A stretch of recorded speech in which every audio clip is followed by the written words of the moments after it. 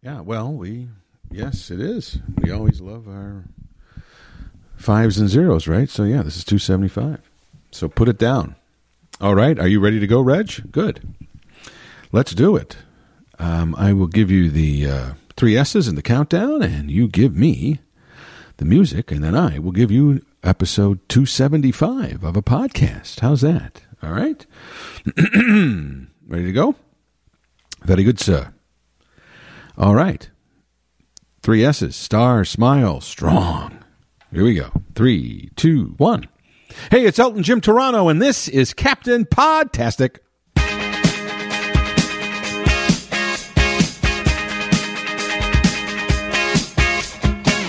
And welcome to another episode of Elton Jim's Captain Podtastic. Every Monday, a new episode is posted at WGNradio.com or wherever you go to find your favorite podcast. We are there. Don't forget to rate and subscribe to this podcast. But most importantly, get out there and spread the word. That's part of your job as a listener, not just being passive, but also being aggressive.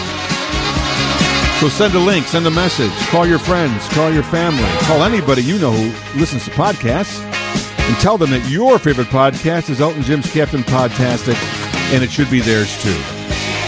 Your loyalty and devotion is much appreciated. Also, go to WGNradio.com, go to the podcast section, click the prompt for this podcast, and you will find all previous, I hope they're all there, previous podcasts that we've done here for the last 5 years, since May of 2016. There should be 274 all jammed in that vault somewhere. On the floor, on the ceiling, under the tables, stuck between books. They're all over the place. But they're there, so check them out. See what we've been up to for the last 5 years or the last 5 weeks or the last 5 days. And get yourself caught up, because this is episode 275. So, I'm not sure how much you've been paying attention to things in the news. No, I'm not talking about the continual COVID spread. No, I'm not talking about the chaotic situation in Afghanistan. No, what I'm talking about has been, I think, a story, incredibly, one of the major stories of this year, at the beginning of 2021, pretty much around January or February, and going right up until now. And it's still not over. We thought it was over, but it is not over. The story that has dominated the internet, at least, hopefully it hasn't dominated your life. That's part of my topic here today. Hopefully it has not dominated your life. But if it has, then I think it's time to throw a little water on your face and get our priorities back in line. Because those other 2 issues I talked about, like perhaps the COVID situation or perhaps what's going on in Afghanistan and around the world, those are things that affect people and can affect us, our lives, in a very important and serious way, health-wise, safety-wise, the real stuff. Unfortunately, in today's world, it seems like we don't either want to deal with the real stuff or we don't care about the real stuff, which is also a sad and telling truth into where we are today, and it may be contributing to where we are today, which seems to be just floating around in limbo. I don't know where we're at right now. But there has been one story that, for better or worse, seems like it's been going on forever. As I said before, it seemed like it was finally coming to an end. But when it did come to an end, I guess it didn't come to the end that many people wanted it to, and so now it has continued. And perhaps it will finally end and have the resolution that apparently is very important and that at least to the social media world, which is a scary place, which is what I also want to mention today, will end the way at least a vocal minority, I think, cares. But they are very vocal, and they apparently have some clout, which is disturbing. If you don't know what I'm talking about, then you have been in jeopardy for quite a while in terms of your pop culture acumen. And there's a hint right there. Yes. Since the beginning of this year, the naming of the new host of TV's ultimate now, I guess, game show, Jeopardy, has been the burning question.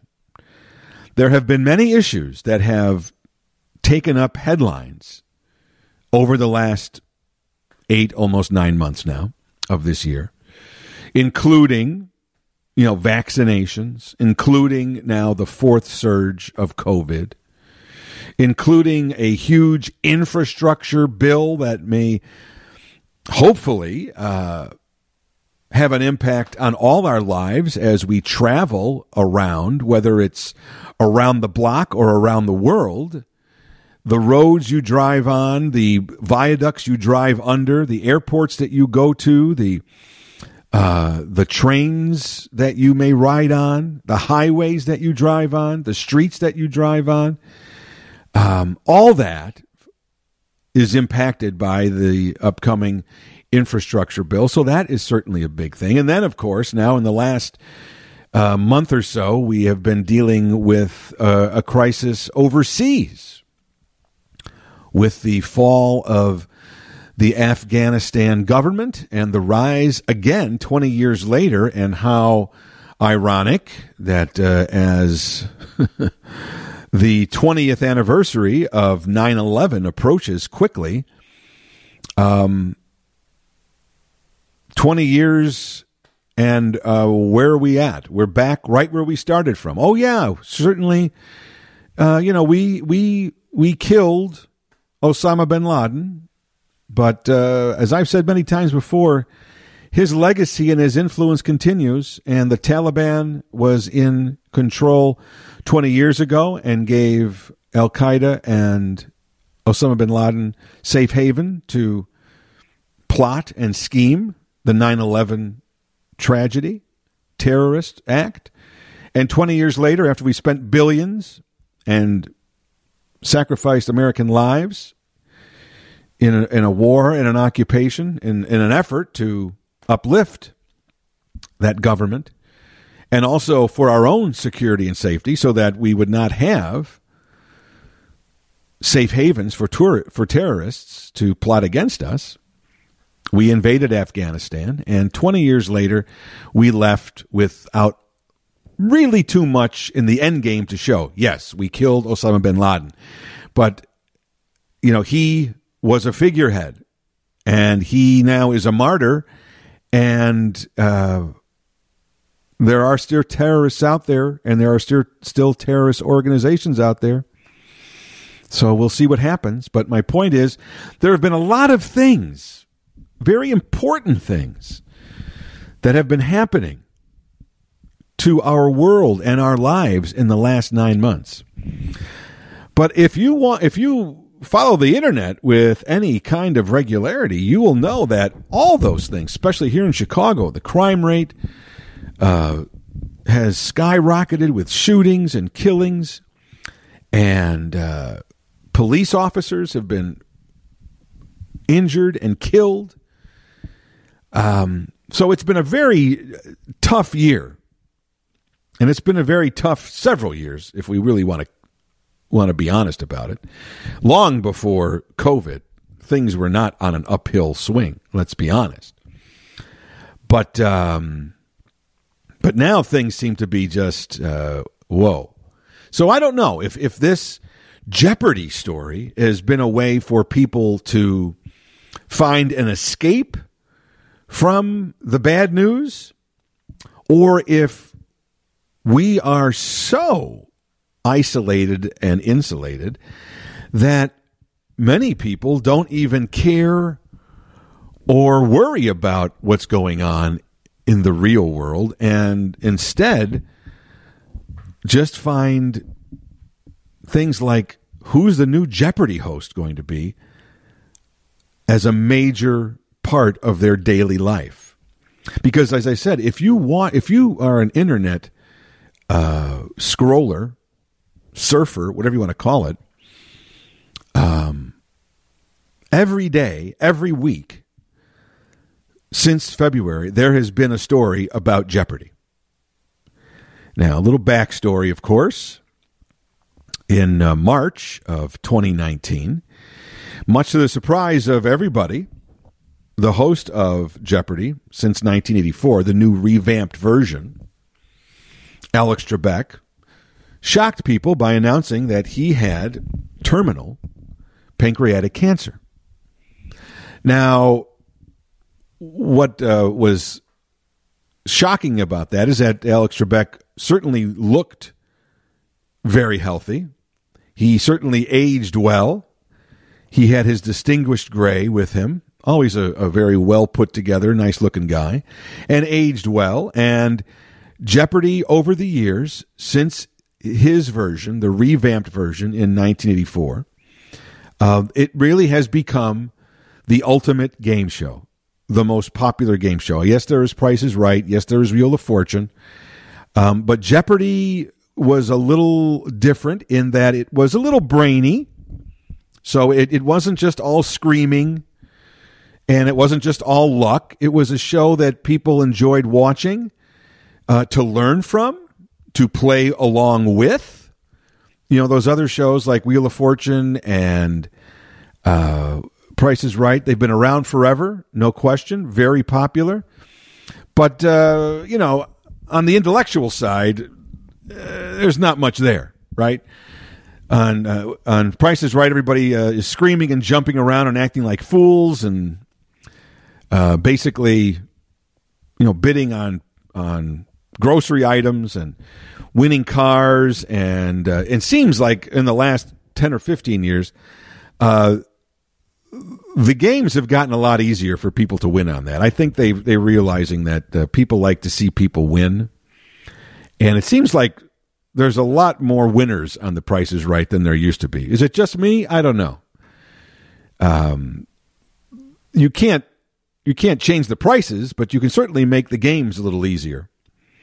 And I think they have. But that's just my own observation. But in terms of a game show that requires maybe some knowledge or skill, you know, Price is Right is what it is. It's entertainment value, right? Everybody's jumping around and screaming and winning prizes, and that's what they like. You spin the wheel. It's got everything. It's got, you know, little chance in there and a little fun and a little excitement, and everybody does high fives and dances, and that's what it is. And, of course, Wheel of Fortune's been around forever with Pat Sajak and Vanna White, and it's totally luck there, spin of the wheel. Takes a little brain power to figure out the puzzles, but even that now has come down to a science. I mean, when everybody has to pick a consonant, everybody always picks the R's and the N's and whatever it is. I'm not a big Wheel of Fortune fan. I don't really watch it all that much, but certainly it's been around forever, and it's very popular, and it will be forever. But it's kind of mindless game show entertainment. Jeopardy, on the other hand, was at least, and also, you know, it sort of got a little self-important and took itself a little seriously, I think, in part because Alex Trebek sort of seemed to cast that air of that he became a quasi-intellectual on that show. He always acted like he already knew the answers, like, oh, no, it's the Rhine River, right? The Rhine, you know. So he'd always act like he already knew the answers. And, of course, you know, he speaks French because he is from Canada. And every so often he would flaunt his expertise and use some French words or his thick French pronunciation to, once again, add a little air of quasi-intellectual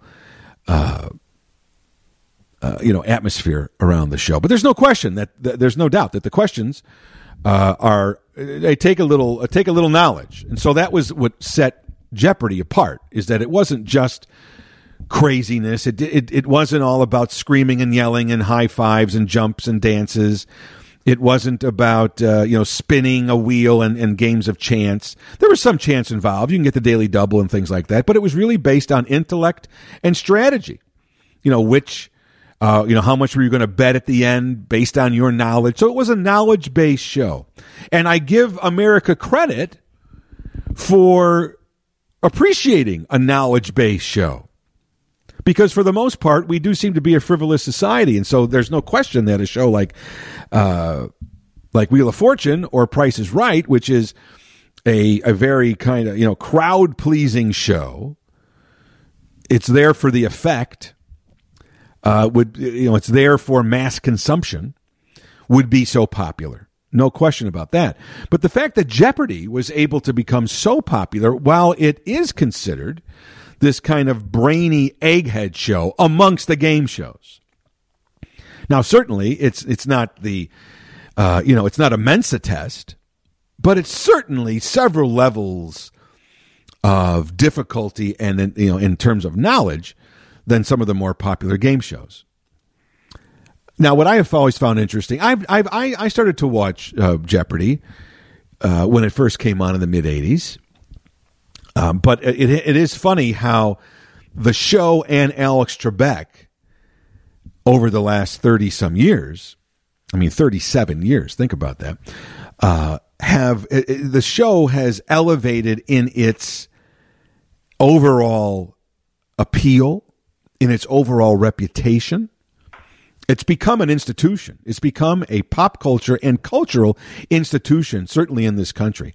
Alex Trebek, as I said, nice enough guy, a very pleasing guy, had been on many game shows before Jeopardy, and even while he was hosting Jeopardy for a while in the 80s, he was also doing some other shows. So, initially, I don't think that Alex even thought that hosting Jeopardy would become such a honored and respected part of the culture. I think for him, it was a nice gig, but he was also while he was hosting Jeopardy in the late 80s, he was also hosting another show called Classic Concentration, which was a revamp of an earlier show from many years before. The other hosts had done it. So at that time, Alex was still kind of like, yeah, okay, I'm the host of Jeopardy, but I also could use another gig here. But then it became apparent as time went on and the ratings soared that Jeopardy was the gold standard, and Alex could not be slumming around on other game shows. You, Alex, are the host of Jeopardy. That is like the president of the United States of game shows. You don't have any other jobs. Now, Alex, as you know, parlayed the new persona that he was able to nurture over the last 30-some years as the host of this well-respected, brainy game show called Jeopardy into becoming one of the most trusted TV personalities. So not just popular, but also trusted enough where then you saw him doing commercials. He was the spokesman for a life insurance policy that was on for many years because clearly he had a reputation of people liking and trusting him. He was like the Walter Cronkite of game shows.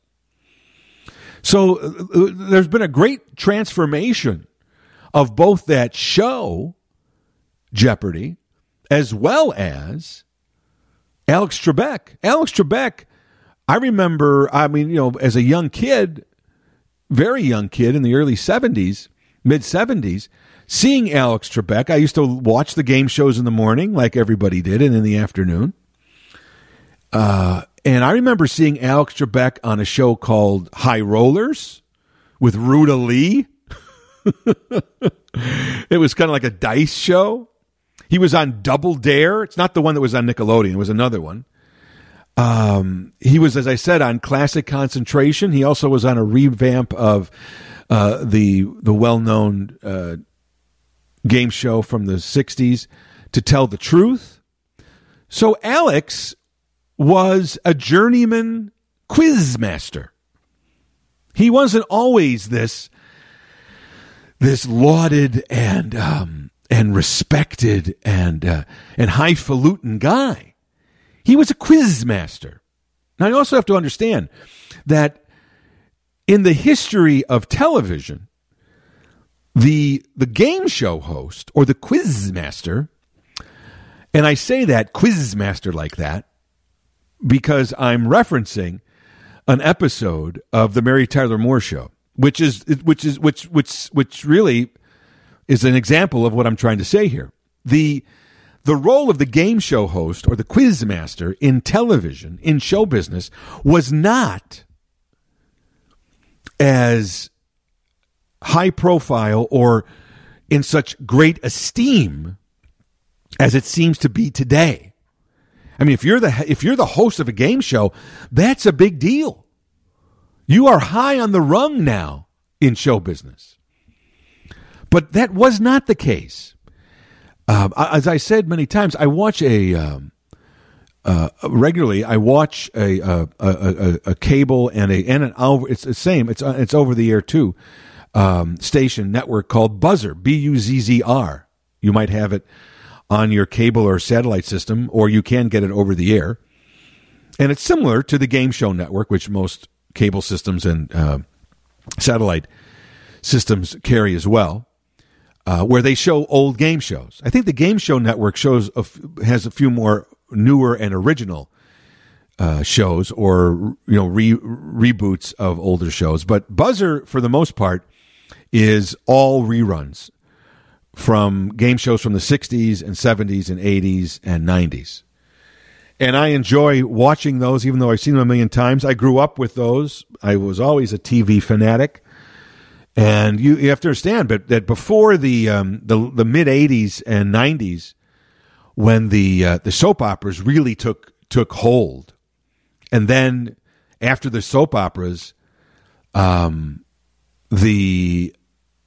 talk shows, because of Oprah, she started a whole new genre. But game shows used to dominate. It was game shows and soap operas that dominated the morning and midday programming on the networks. So Price is Right was on at 9 o'clock in the morning, and it was followed in line by, from almost 9 to noon. There was, you have to remember, once again, 40 years ago or so, there was no news at noon. Now we have news everywhere. There's news obviously on the 24-hour cable networks, but even some of the regular stations have an 11 o'clock in the morning or a noon newscast. That was not the case. There was regular programming. The news was only on in the early morning, and then at like 5 or 6 o'clock at night, and then at 10. That was it. Now, some stations, like here in Chicago, WGN-TV, almost the whole day is news when you think about it. They start their news day at 4. They go almost till 1. I believe in September they're going to move back the Rachel Ray Show and have a news-ish kind of magazine show in between the end of their morning news that ends at 10 and their 11 o'clock news, which goes till 1. So it's almost going to be a total news block from 4 in the morning, news-oriented kind of shows from 4 in the morning till 1 in the afternoon, till they bring Maury on. But that was not the case 30 or 40 years ago. Most television networks were a mix of game shows and soap operas from the early morning till the afternoon, and then the news started at 4:30 or 5.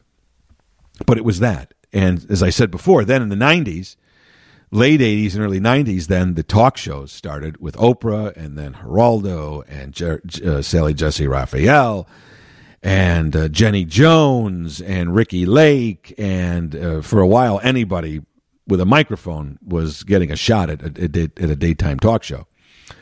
Obviously Jerry Springer and things like that. And then, of course, at the same time, we also had, Judge Wapner with People's Court, and now we have all those court shows. So I got news for you, folks. In the last 40 or 50 years, television really hasn't changed that much. Because we still have game shows. It's sort of come full circle. Now we have game shows. The irony is that now the game shows are in the prime time. They used to be considered less than entertainment. They were time killers. And this is what I'm saying about the role of the game show host was not such a prestigious role. Now, game shows are being hosted by celebrities, and they are in prime time. $10,000 Pyramid, Press Your Luck, Match Game. There's all new versions of those shows in prime time. Family Feud still is on all the time, during the day, in the early evening, and on prime time. It's amazing, the longevity of that show. But as I was saying before, in the early days, the game show was certainly a popular genre. And it actually, in the early days of television, it was prime time because there wasn't a lot of programming. And don't forget, television in the early days, in the 50s and 60s, was really an outgrowth of what was popular on the radio. What was popular on the radio, which was the dominant entertainment format before television, many of the people that were stars on radio transitioned onto television, at least initially, because they had solid, loyal audiences. Now, some made the transition from radio to television, and some didn't. Milton Berle, for instance, was on the radio, but he was one of the first television shows. But he didn't really stay on that long. Uncle Milty is known more because he was among the first, but he didn't have a long career on television. Now, Bob Hope, for instance, was on radio, one of the biggest stars in the world on radio, and smoothly made the transition onto television and had his own show and then specials and was on television until his 90s, probably long after he should have been on health-wise. And people like George Burns and Gracie Allen had television shows, and Jack Benny had television shows. They all had major radio careers, and they transitioned. Same thing with the game shows. Quiz shows, as they were called, were on the radio. And many of the announcers who were the hosts of those shows on the radio, then they brought those shows to television in those early days. They had to find, to populate and to get people to buy televisions, they had to find what would prompt people to go and spend a little more money, sometimes a lot more money in those days, to start this new medium. And so they went with the established stars and the established types of shows that were popular on the radio. That's why what's so ironic is today we've got all these talent shows, right? The Voice, American Idol, all those talent shows were also on the radio and were huge ratings getters and huge popular shows on the radio before television. And they initially came to television, but they didn't really have the staying power, which is ironic now that, once again, 50 years later, now it's talent shows. America's Got Talent are dominating again. There's only been about 5 real entertainment ideas, folks. We've just found new ways to update them for the times. But if you think about it, there really haven't been that many original ideas. We just keep revamping them. And so when television then began to really take hold and stars were being made and primetime television began to take a hold with real types of entertainment, scripted shows like The Twilight Zone or Playhouse 90, and then the sitcom with Lucy and the Honeymooners.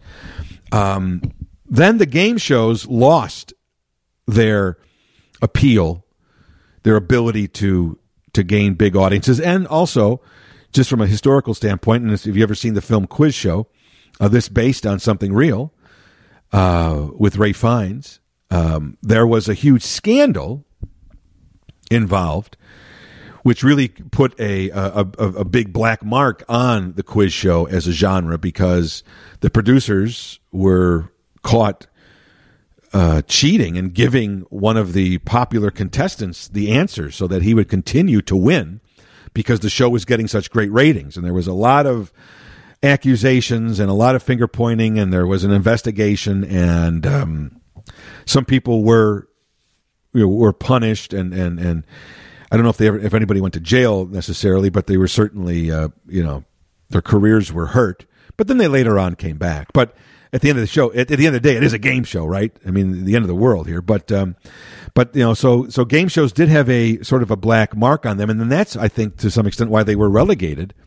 They were still popular, and they were able to get over that suspicion. They certainly, in the 60s and 70s, made it very clear when there was even a hint that, just so you know, that question was illegal, and we changed it. They wanted to make sure that everybody knew and felt that the game shows were not fixed, and that everything was above board because of that game show scandal earlier on a show called 21, which was hosted by Jack Barry.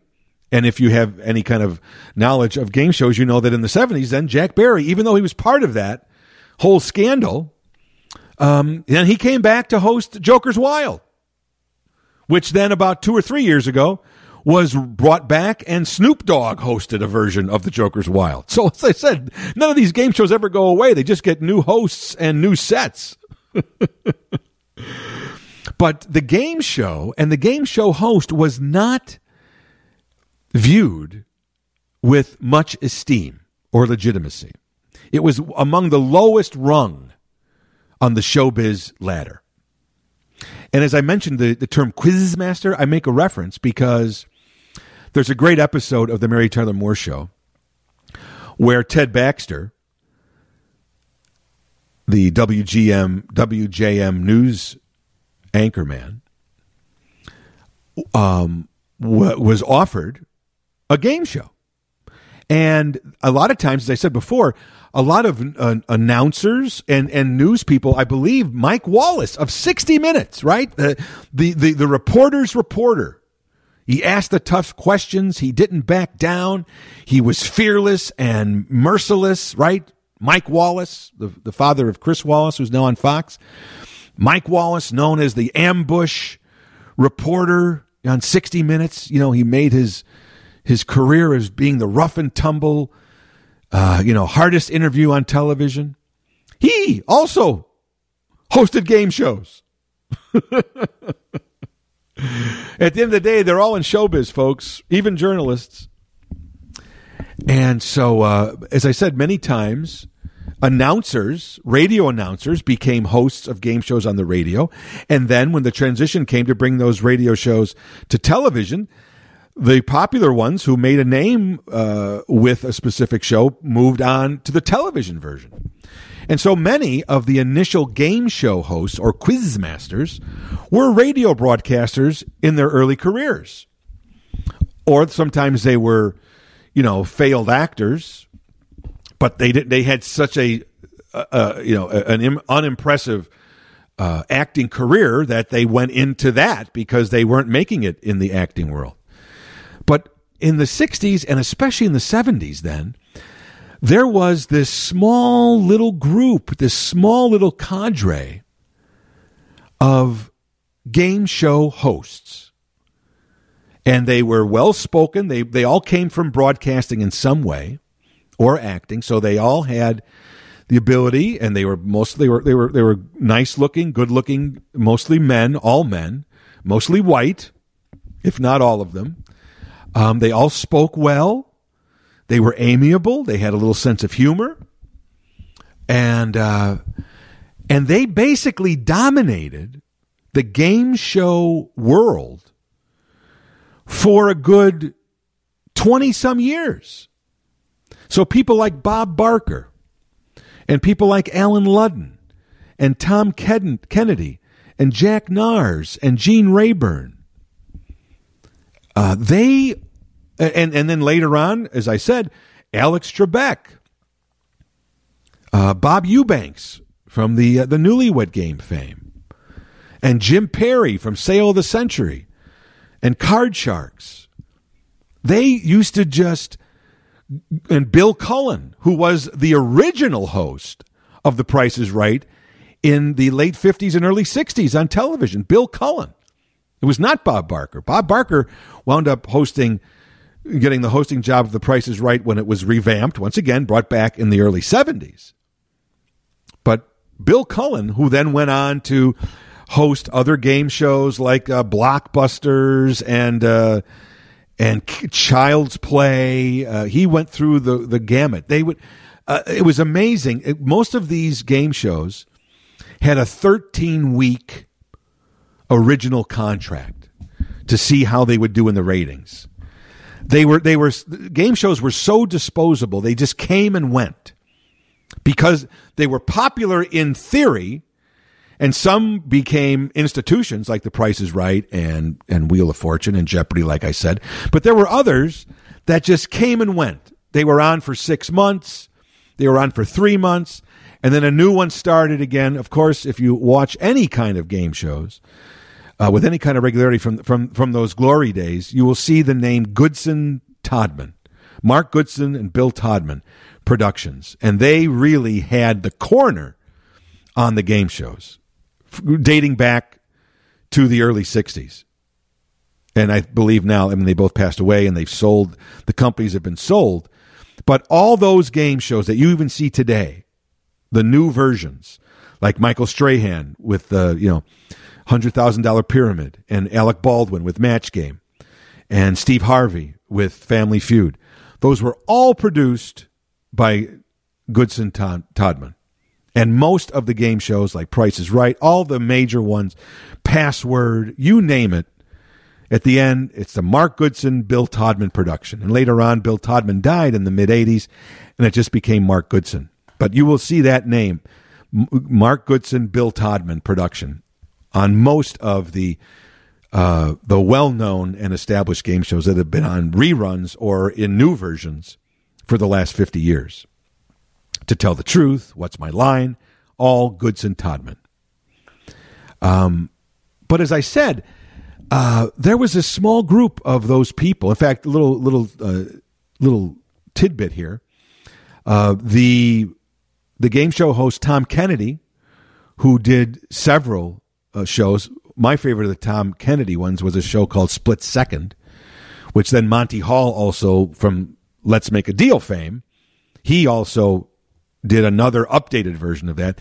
They used to give away cars on Split Second. You play the game, and then the cool thing was they would open up the set if you won, and there would be a set of cars, and you would choose a car, and you would get in it, and you would turn the key. And if it started, you won the car. And if you didn't, then you would have to come back the next day. And now, instead of 5 cars, you could pick from 4 cars until hopefully you kept winning and you turned the key that you picked the right one. And it was so great because there was this moment of suspense where you sit in the car, the winner would sit in the car and turn the key, and you would hear either a or a hrum, and if it went hrum, you won the car. That was my favorite Tom Kennedy. But Tom Kennedy, he filled in later when Alan Ludden passed away and got sick. When there was a new version of Password called Password Plus, he filled in for Alan and wound up taking that job. And then later, it was reborn again as Super Password in the mid-'80s with Bert Convy, who, of course, hosted Tattletales in the 70s. I'm telling you, it was this small little world, all these same guys. But just so you know, Jack Nars, who was another game show host, who hosted the original Concentration in the 70s, and also hosted a show called Now You See It, he was Tom Kennedy's brother. Tom Kennedy's real name, Last name is Nars. Jack Nars kept his name. Tom Kennedy changed it. But they were brothers. Could you imagine how proud their mom must have been? She gave birth to 2 game show hosts. But there really, when you look back at the history, it was this small little group that just kept revolving. Well, who's available? Oh, so now Bill Cullen's doing a show? Okay, then get me Eubanks. Oh, okay, Eubanks is working? Get me Nars. Okay, Nars is working? Get me Kennedy. Oh, Kennedy's working? Get me Barker. Okay, Barker's working? You know, Bob Barker, before Price is Right, he is so identified with Price is Right, but he was on several other game shows before that, most prominently Truth or Consequences. There was a lot of different shows. Beat the Clock. I believe Monty Hall did a version of that, and I think Bob Barker may have done a Beat the Clock. I mean, same shows from the 50s, just different hosts with different sets. But there was a small little group, and the game show was very popular right up until the mid-'80s, and then Oprah came. And when Oprah came, the money that was being generated from the Oprah Winfrey Show was too much to resist, and the game show genre, at least in the daytime, basically disappeared. And that's when all the trash TV talk shows came on. And I should mention, just as a little side note, when it started, Oprah Winfrey gave birth to trash TV. A lot of people don't remember that. She's done a good job of rewriting history, but it was Oprah that started all the Jerry Springer type dysfunctional families. She wasn't always this high-minded guru about new age philosophies. She actually started finding these dysfunctional families, just like the Dr. Phil show. She started that. Look it up. But then the game show went into kind of oblivion. But aside from Jeopardy and Wheel of Fortune and Family Feud, they remained on syndication. Used to be on in the early evening around 5:30 or 6 or so, or in the late afternoon just before the 4 or 5 o'clock news is where Jeopardy used to be. And then Wheel of Fortune is usually right after the local news. But the game show certainly declined, and it got a rebirth then about 20 or some years ago, thanks to Regis Philbin and Who Wants to Be a Millionaire.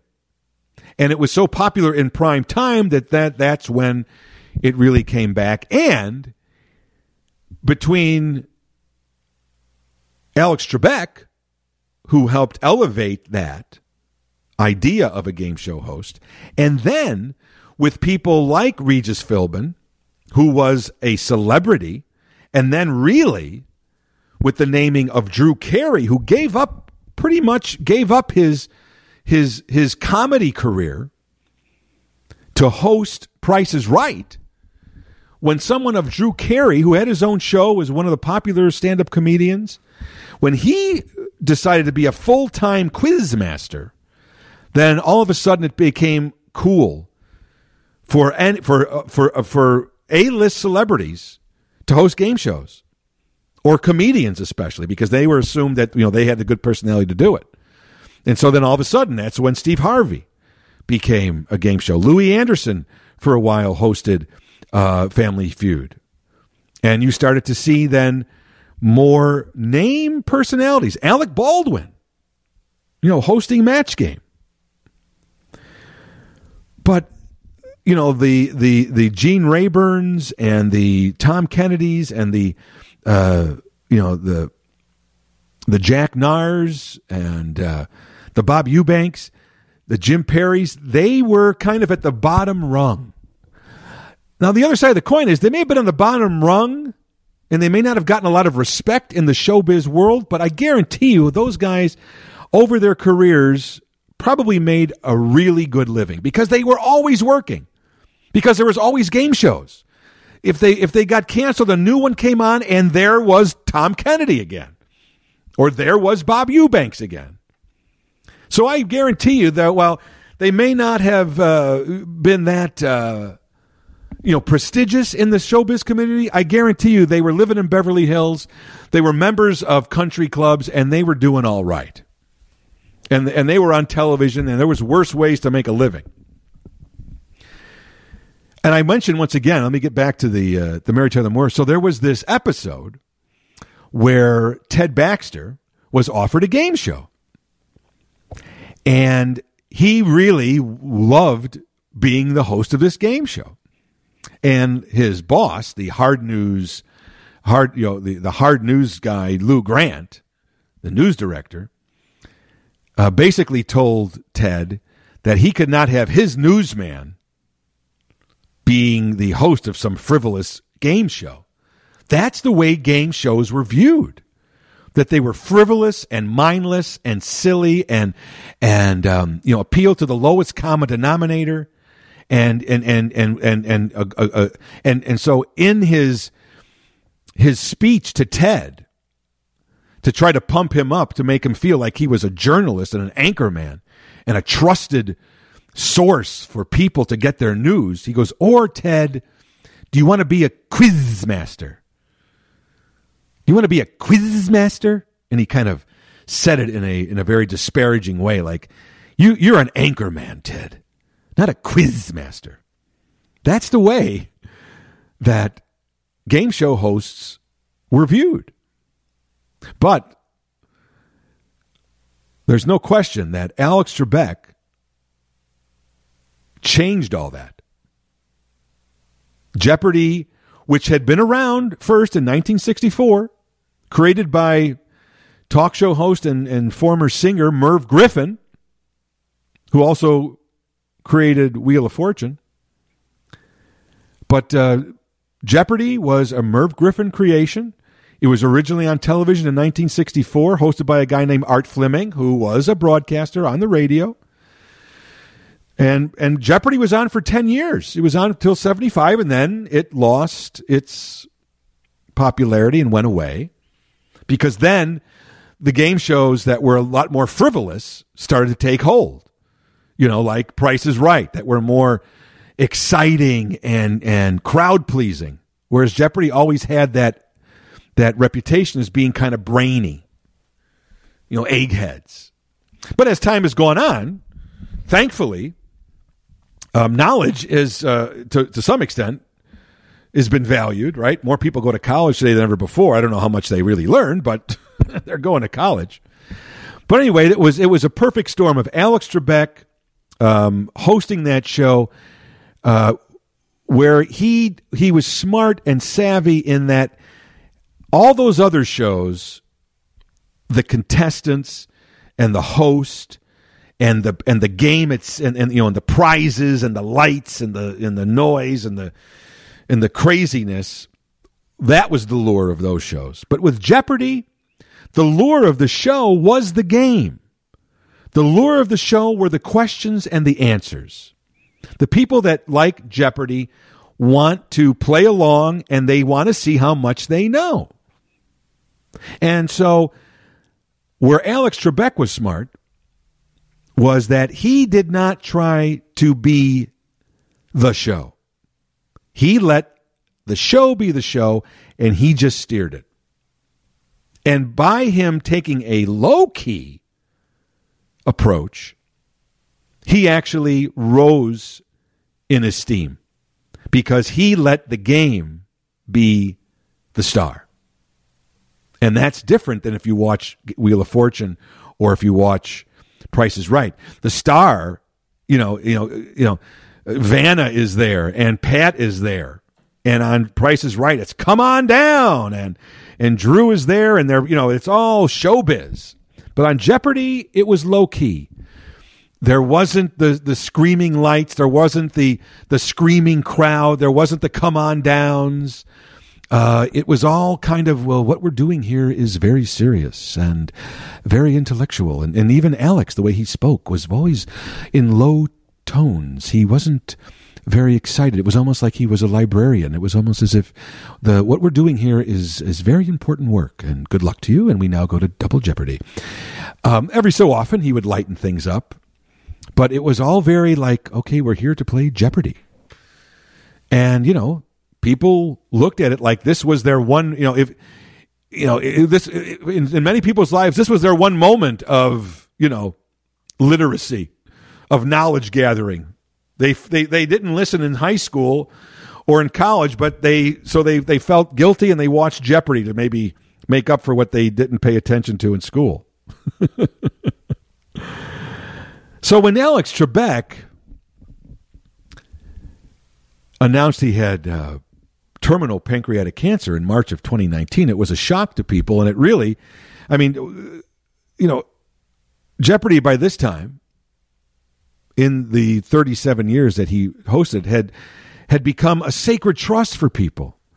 And Alex Trebek was, the ultimate game show host.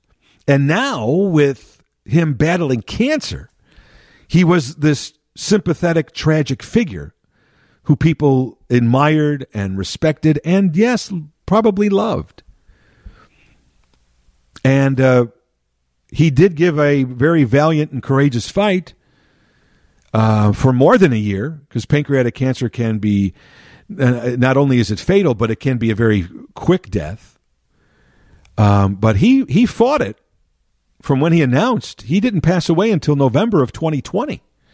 So he was around fighting this disease very admirably. He didn't miss many shows. He was on almost right until he passed away.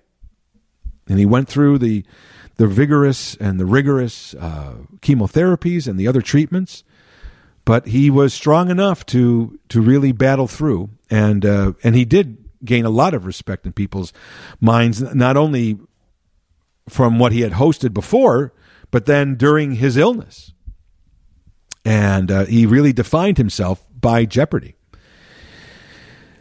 I believe that when he announced it, I think that the producer of the show, Sony Pictures Television, and even Trebek himself, were probably shocked at the outpouring of sympathy and respect for both Alex and the show. And obviously the show has been tremendously popular. It's been tremendously lucrative for all involved. It's been one of the most popular game shows in television history. And as I said, Alex Trebek, has gone on to become the beacon, the gold standard of game show hosts, of quiz masters. But I think even they were shocked at the impact that his announcement had. And it posed a very kind of daunting task for the producers, Sony, and the producers themselves of the show. How are we going to find a successor? Could we possibly find someone who could ever succeed Alex Trebek and capture the hearts and minds of the loyal fans of Jeopardy? And add to that a world of social media where everybody in the world literally now has an opinion.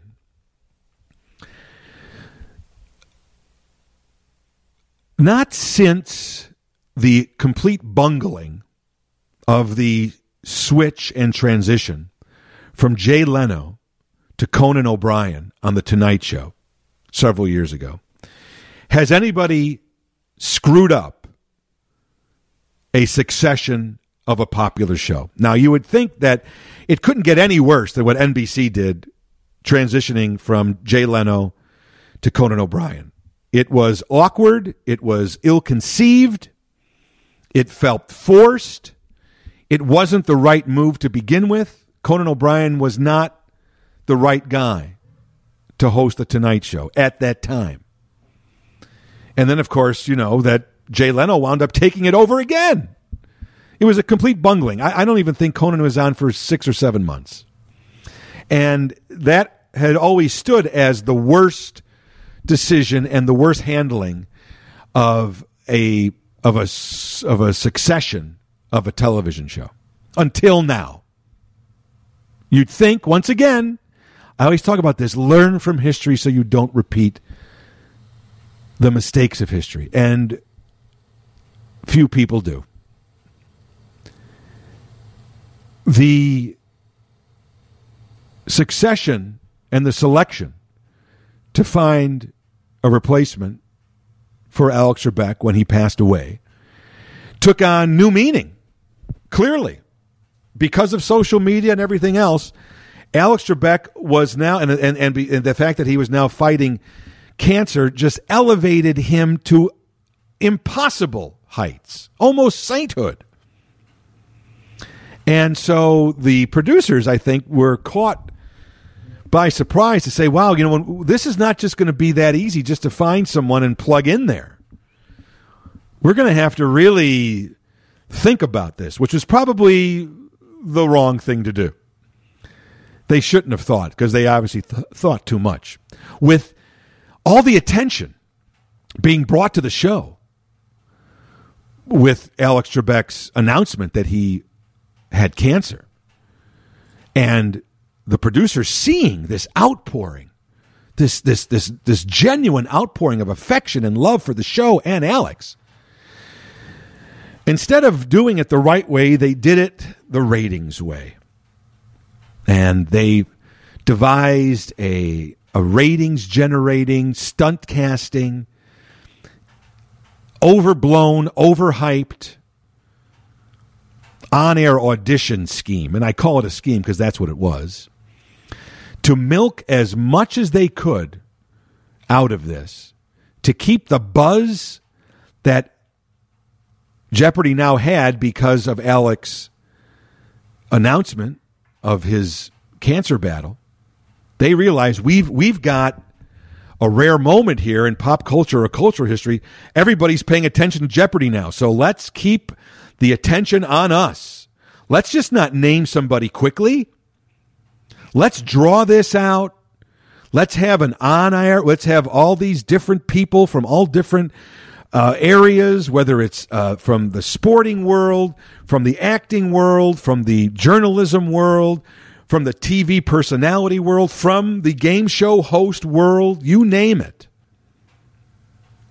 Let's have all these people come on for a week or so, and we can run this for a while, and people will want to see, they'll enjoy the competition, and they'll want to see who was good and who was bad. They'll debate it on social media, and they had this great big scheme. Well, once again, they didn't realize the importance that this show had. They should have. They realized it for the wrong reasons. They looked at it from a monetary standpoint as opposed to how important this show was to people, good or bad, whether that's right or wrong. As I said before, there's a lot of bigger problems in the world, but it is what it is. People had a connection and a love and an affinity for this show. The producers were leveraging that to make money. They didn't realize, or they didn't want to realize, that this decision was going to be very important. And as I said, it took on, momentous importance over the last 8 months. So this week, this person's going to do it. Joe Buck is going to do it. Aaron Rodgers is going to do it. Mayim Bialik is going to do it. LeVar Burton's going to do it. It became the big thing. So they were enjoying this almost weekly popularity, but they lost sight of what the real chore was to find a successor who would bring the same kind of gravitas, the same kind of class, the same kind of elegance, whatever you want to call it, whatever Alex Trebek ultimately brought to that show. That's what they needed. But they were turning it into a sideshow. And then, ironically, one of the contenders was one of the show's executive producers, who apparently had hosted a game show before in his career and now had been an executive producer and a showrunner on The Price is Right and other shows. So he had kind of a game show pedigree, but it was clear that by him being thrust into one of the contenders, that this was an overly ambitious kind of, I want to be on the show. I don't want to be behind the scenes. I want to be on the show. He probably always wanted to be a game show host and never could break in. And then when the celebrities started to host them, then he didn't have a chance. But now here was his chance, because now it was an open audition. So while they were letting this go on for 8 months, he snuck himself in there. And they also snuck in one of the, and was considered, and still might be. As I record this, I don't know. By the time this posts, they may have already named. They may name a new person. Who knows? Because now they're going back to the drawing board. But, Ken Jennings, who was one of the biggest money winners on Jeopardy, was also put in there. So as maybe a kind of transition with a connection to the show that fans would accept. And he, while though not a great game show host, at least did have a connection that people were used to seeing him. Because once again, this was a different kind of entity here. The fans were very loyal, and they needed that kind of connection from the Alex Trebek years. They didn't want something completely new. They wanted Alex's memory and legacy to be a part of the show by the naming of the new host. But the producers went for a very crass stunt casting, your usual open audition thing that turned it into a sideshow. And then, after 8.5 months, who do they wind up naming? The unknown, camera-hungry, overambitious producer of Jeopardy, a guy named Mike Richards, who apparently did an okay job.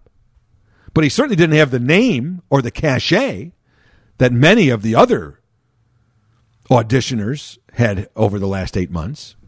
And so it seemed like it was rigged from the beginning.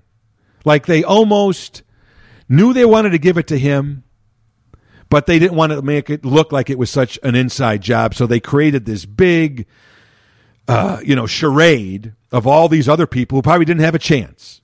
It smacked of nepotism, of self-importance, everything it shouldn't have, by naming him.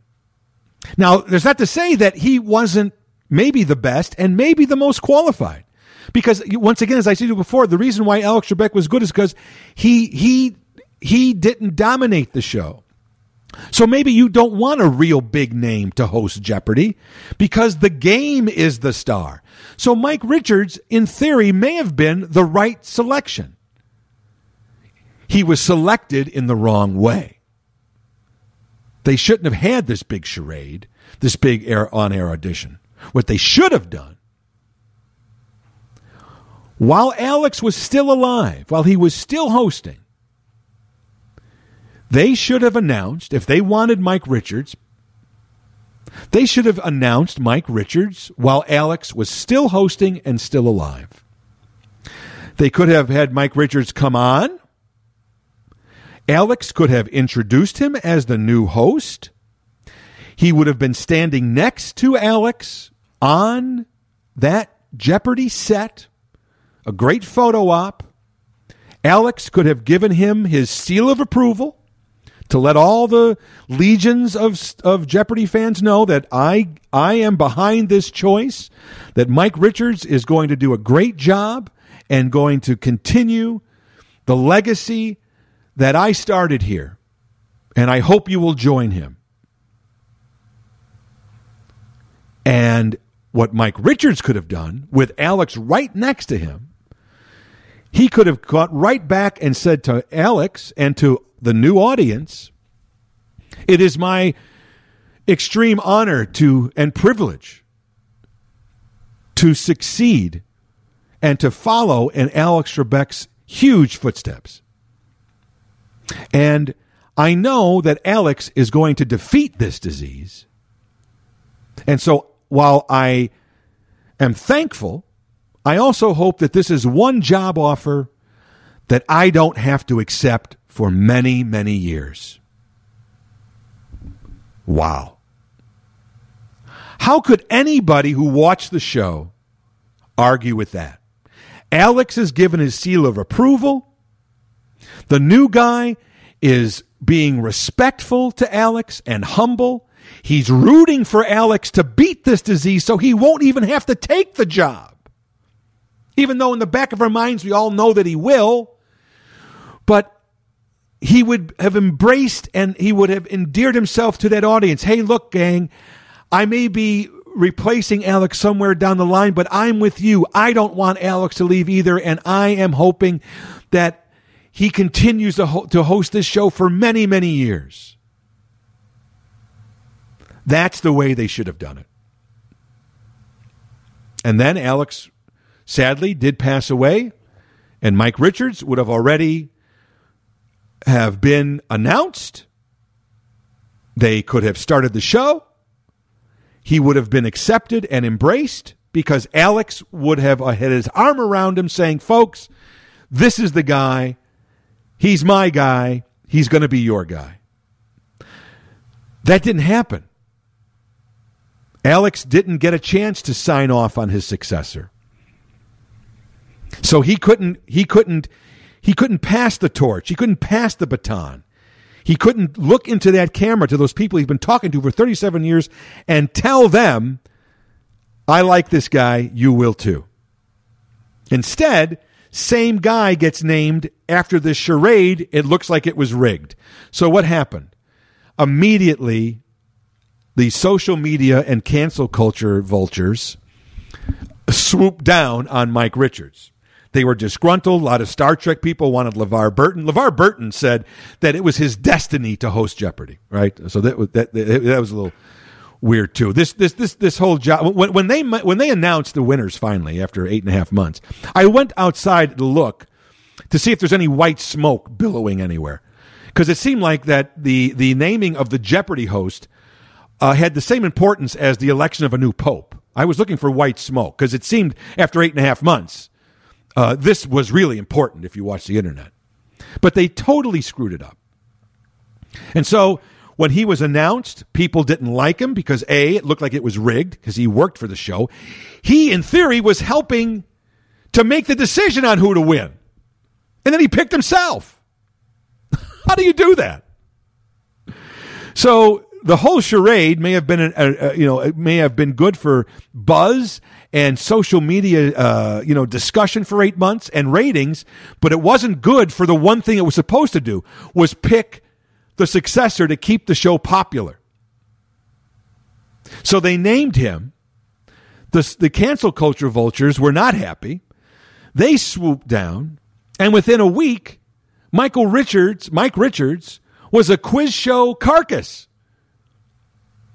They found, of course, whose life these days can anybody's life hold up to the kind of scrutiny that we now, if you do anything in public, can anybody's life hold up to the bar when the cancel culture targets you?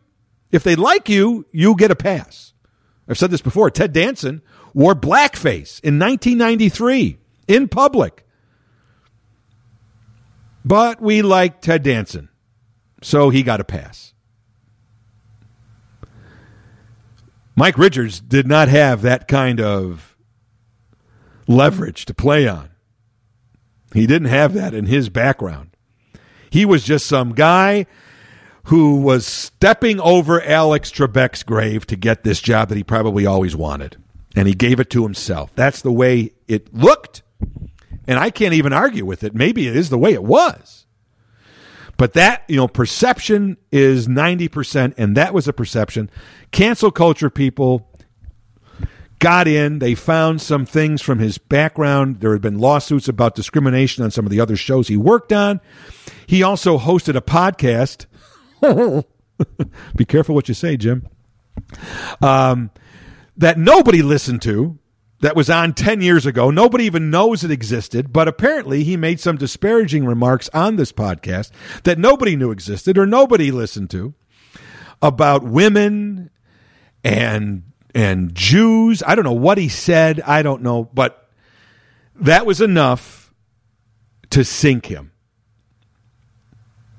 And so after 8.5 months and all of this hype and all of this quasi excitement and drama and suspense, they totally screwed this whole thing up. And so as we speak today, they're going back to the drawing board. They're going to continue now to look for, amongst either the people that have hosted before or new hosts. Mayim Bialik, who I mentioned, used to be Blossom. She was on Big Bang. She was announced with Mike Richards initially to host some prime time Jeopardy specials, because they probably said, well, look, we have a white guy here. We got to get a woman. So they had to do something to be diverse and play to that political correctness, because you have a white guy replacing a white guy. So that they had to create some kind of a diversity picture. But now, apparently, this Mike Richards, he started filming 5 episodes, and then the pressure for him was so intense by the social media people and the cancel culture that within a week he resigned. So 8 months completely wasted. This charade exposed for being maybe rigged and a sham from the beginning. And just like in Afghanistan, nothing was accomplished, because we still don't have a permanent host almost now a year after Alex Trebek's passing in November of 2020. It could have been done so easily, with class and with style and with effectiveness. But instead, they got greedy. And when you get greedy, all the other dominoes fall. This is the worst decision on how to find a successor, not only since the Conan one, but I think this one even tops that one. Unbelievable how so many people involved in a decision and nobody raised their hands and said, do we really want to do this? I mean, I'm not involved in, I don't even watch Jeopardy. But the scenario that I gave you about how it should have been done, I think that's a pretty good way to have done it. To have Alex endorse the person. You wouldn't have been stepping on his grave, or you wouldn't have been working behind his back, waiting for him to die to find if they were afraid of that, that was wrong. That's why you have him on with his arm around him, endorsing him. And that's why you have the new host saying, hey, I'm thankful to be offered this job, but I don't want to take this job for many years because we want Alex to beat this and be the host of Jeopardy that he is. How could anybody argue with that? Now, once again, I used to work in public relations, so I guess that's the way my head thinks. But I wish they would have called me, because I think that would have been a little better than the blunder, the fiasco that they created here. I wish I could say it's unbelievable, but it isn't, because we've seen so many bad decisions, especially over the last 18 months. It seems like bad decisions are ruling the day now in our world, whether it's people not getting vaccinated, whether it's pulling out of Afghanistan. We're just making bad decisions these days. I'm actually glad that Alex Trebek didn't have to see what happened. I'll take game show gaffes for 500. Cancel culture name approved. Insert here. Whoever they want is going to get it. It may be Ken Jennings. It may be LeVar Burton. But it's going to be a cancel culture candidate. There's no doubt about that. So, Alex, we miss you. We're sorry. We failed the Jeopardy challenge. And so ends another episode of Elton Jim's Captain Podtastic. Don't forget, every Monday a new episode is posted at WGNradio.com or wherever you go to find your favorite podcast. We are there. Don't forget to rate and subscribe to this podcast, and tell your friends, tell your family, send them a link, send them a message that your favorite podcast is Elton Jim's Captain Podtastic, and it should be theirs too. Your loyalty and devotion and that little extra effort is much appreciated. Hope you enjoyed episode number 275. I'm Jim Turano. I ain't here on business. I'm only here for fun. You've been listening to Elton Jim's Captain Podtastic, from the end of the web to your screen.